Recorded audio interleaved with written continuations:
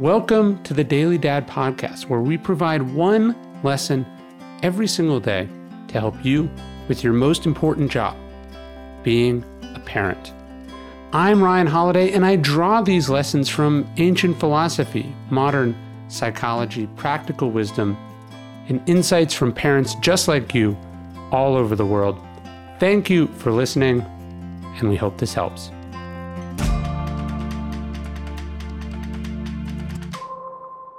There is a ritual that we have going on in our house, either when we get back from our walk in the morning or as soon as I get home from writing for the day.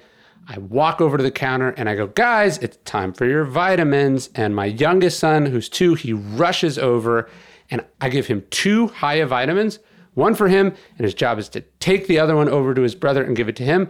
And they both chew them up. They love them. They're delicious.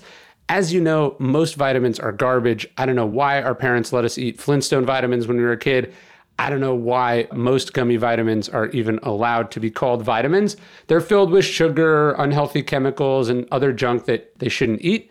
And that's why Hiya was created, a pediatrician-approved superpower chewable vitamin created by 2 dads that were tired of children's vitamins that cause more problems than they solve. Hiya is made with 0 sugar, 0 gummy junk, and yet it tastes great. Kind of tastes like a sweet tart or something.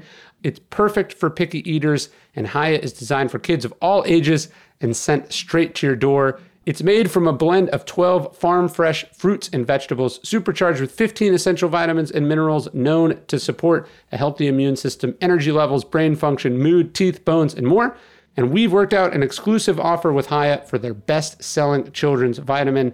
Daily Dad listeners receive 50% off your first order. And to claim this deal, go to hiyahealth.com/dailydad and enter code dailydad at checkout. That's hiyahealth.com/dailydad to get your kids the full body nourishment that they need to grow into healthy adults.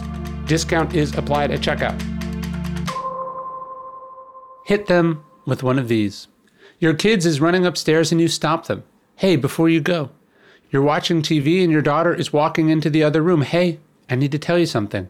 Your boys are wrestling in the backyard and the door opens and you come out. Hey, guys.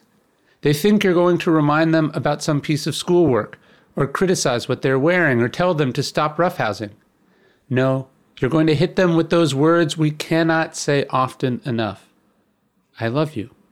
We've talked about this before, not just the importance of telling our kids we love them, but the fact that our tendency to share our feelings with them as they get older diminishes in an unfortunate way.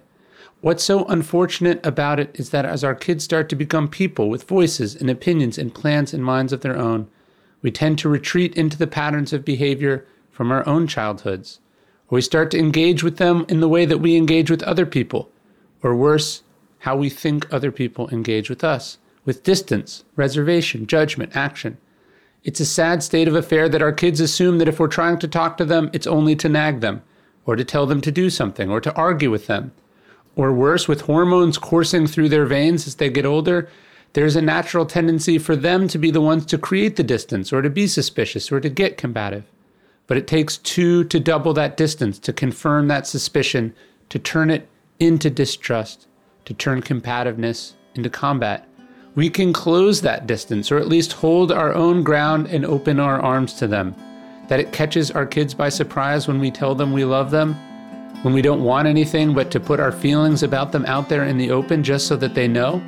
They're confused by it.